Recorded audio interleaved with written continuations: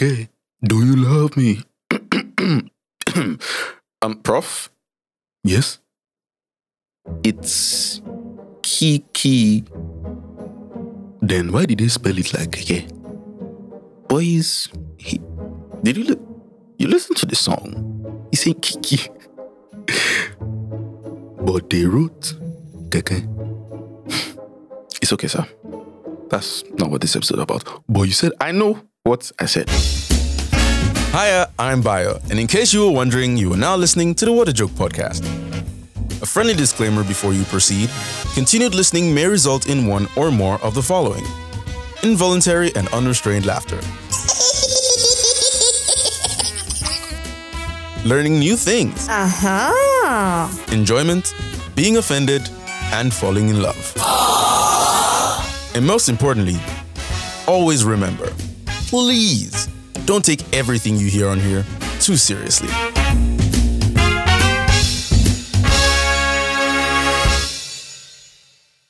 The tuk-tuk. Reminds me of that bird in Georgia the Jungle. named after the noises it makes, this majestic creature may not be much in terms of outer beauty, but when you're talking inner beauty, it's also not there. Nevertheless, this humble beast has saved as many lives as it is endangered in its natural habitat, the concrete jungle. Can you guess what the tuk-tuk is called today?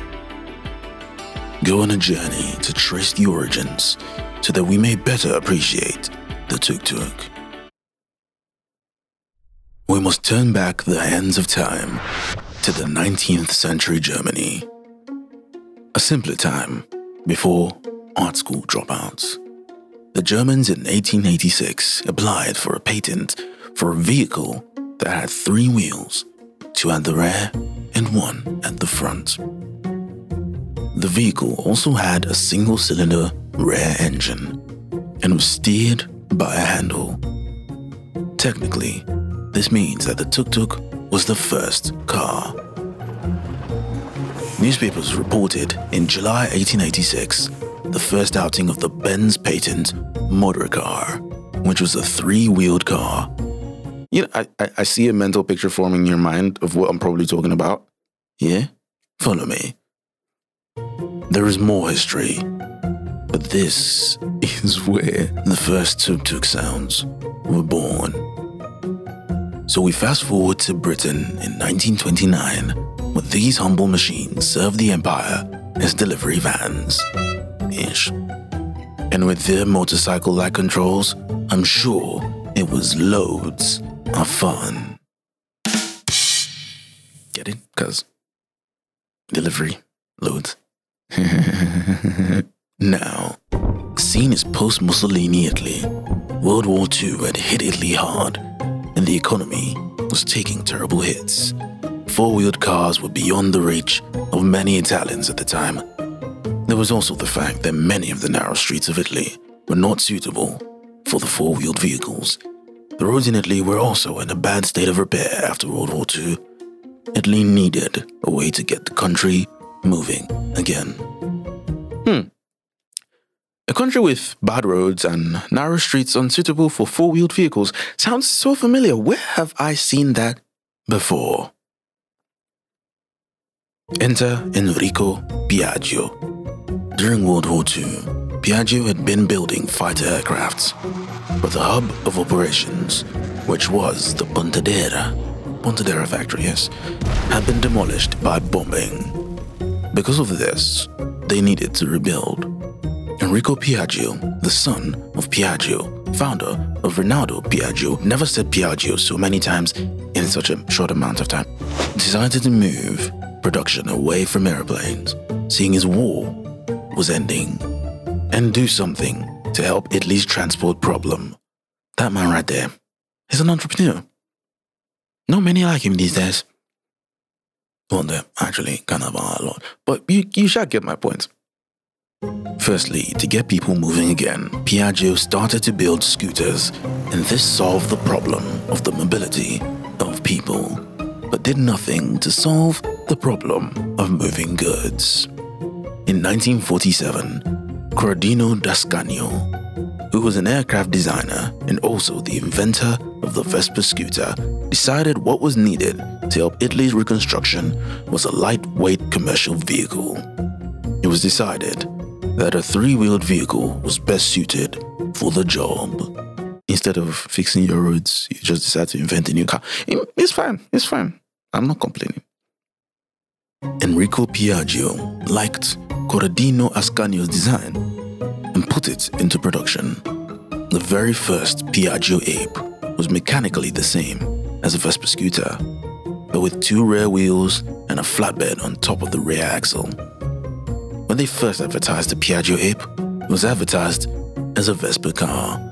It was not until 1964 that a cab was fitted to the Piaggio Ape to protect the driver.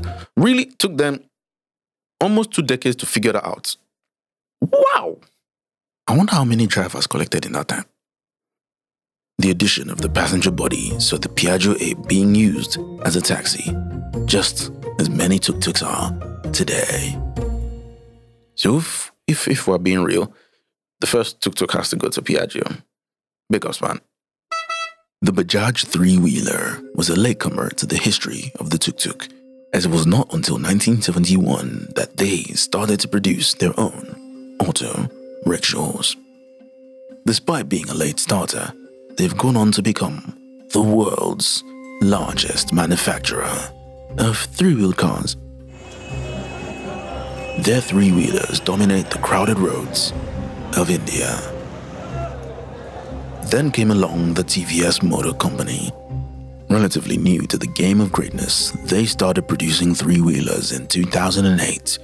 And while it was slow to take off to start with, it is now gaining ground on the long-established tuk-tuk manufacturers of the world. TVS took the basic idea of the tuk-tuk and modernized it. They looked at everything that was wrong with the other brands and upgraded them. Basically, they brought the tuk-tuk into the 21st century. Now, sales of the TVS King were slow at first and a struggle to get off the ground in India and Sri Lanka, the two biggest markets for the tuk-tuk. Of course, this is because of customer loyalty. They've been driving Bajajes for years and they grew up seeing them everywhere. Change is hard. TVS Motors decided to turn the attention to other countries where tuk-tuks were relatively new, in Africa, South America, and the Middle East. The rest is history. Tuk-tuks are currently one of the most popular modes of transport in Nigeria, with millions of them on our roads. Tuk-tuks can be traced back to the government or administration of Muhammad Buba Marwa, who was the military governor of Lagos State from 1996 to 1999. They're even named after him.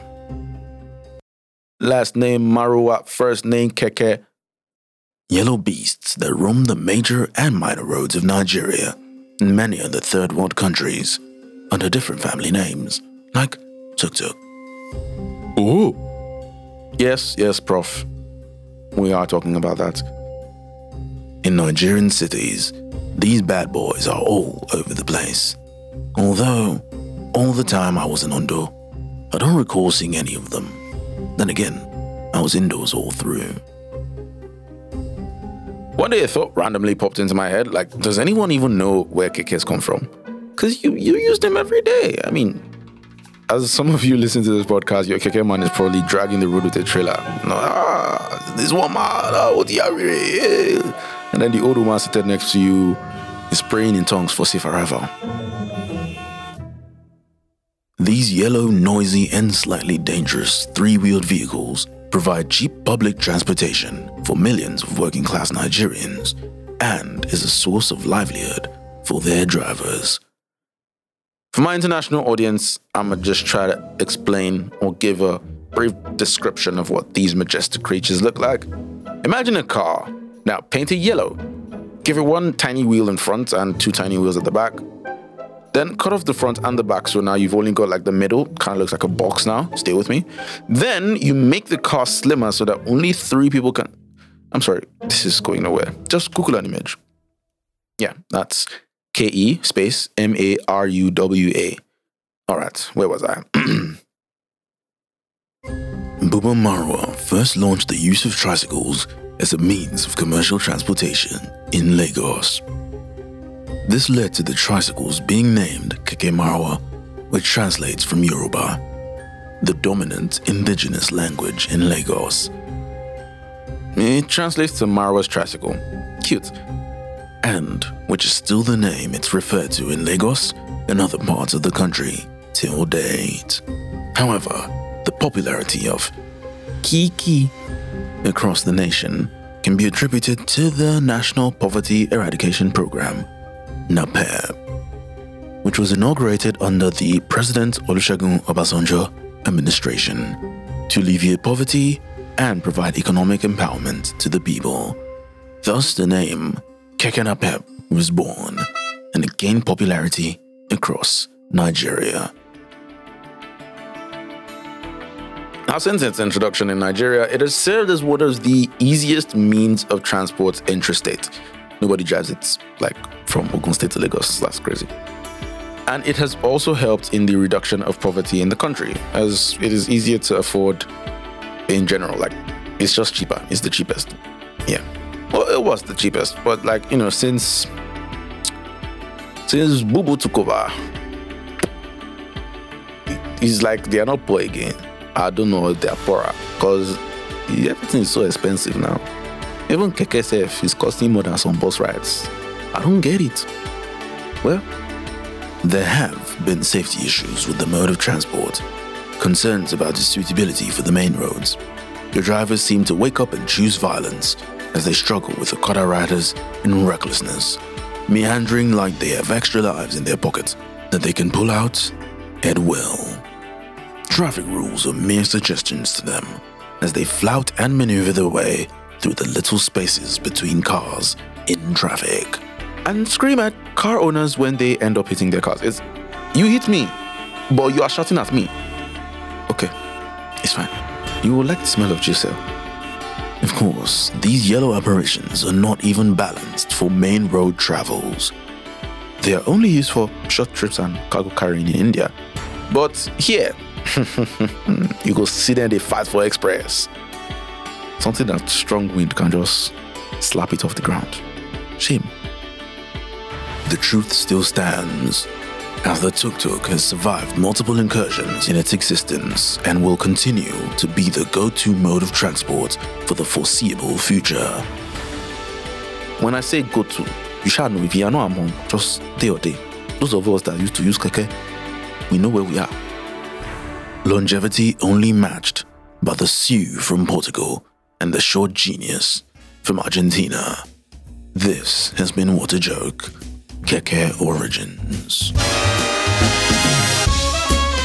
Another Monday, another joke. But you made it through and didn't die of laughter. We thank God. Our sole mission is to share this episode with everyone. Friends, family, strangers on the internet, that guy that's toasting you, your lecturer, your boss, heck, your unborn child. Share the funny. Make sure to follow the podcast on all socials at What a Joke Pod and follow me at Udolebayo. Tweet about it, post screenshots of your favorite timestamps and moments. Tag me and I will respond. I'm not popular enough to air you yet. The Joker community on WhatsApp is always looking for new family members.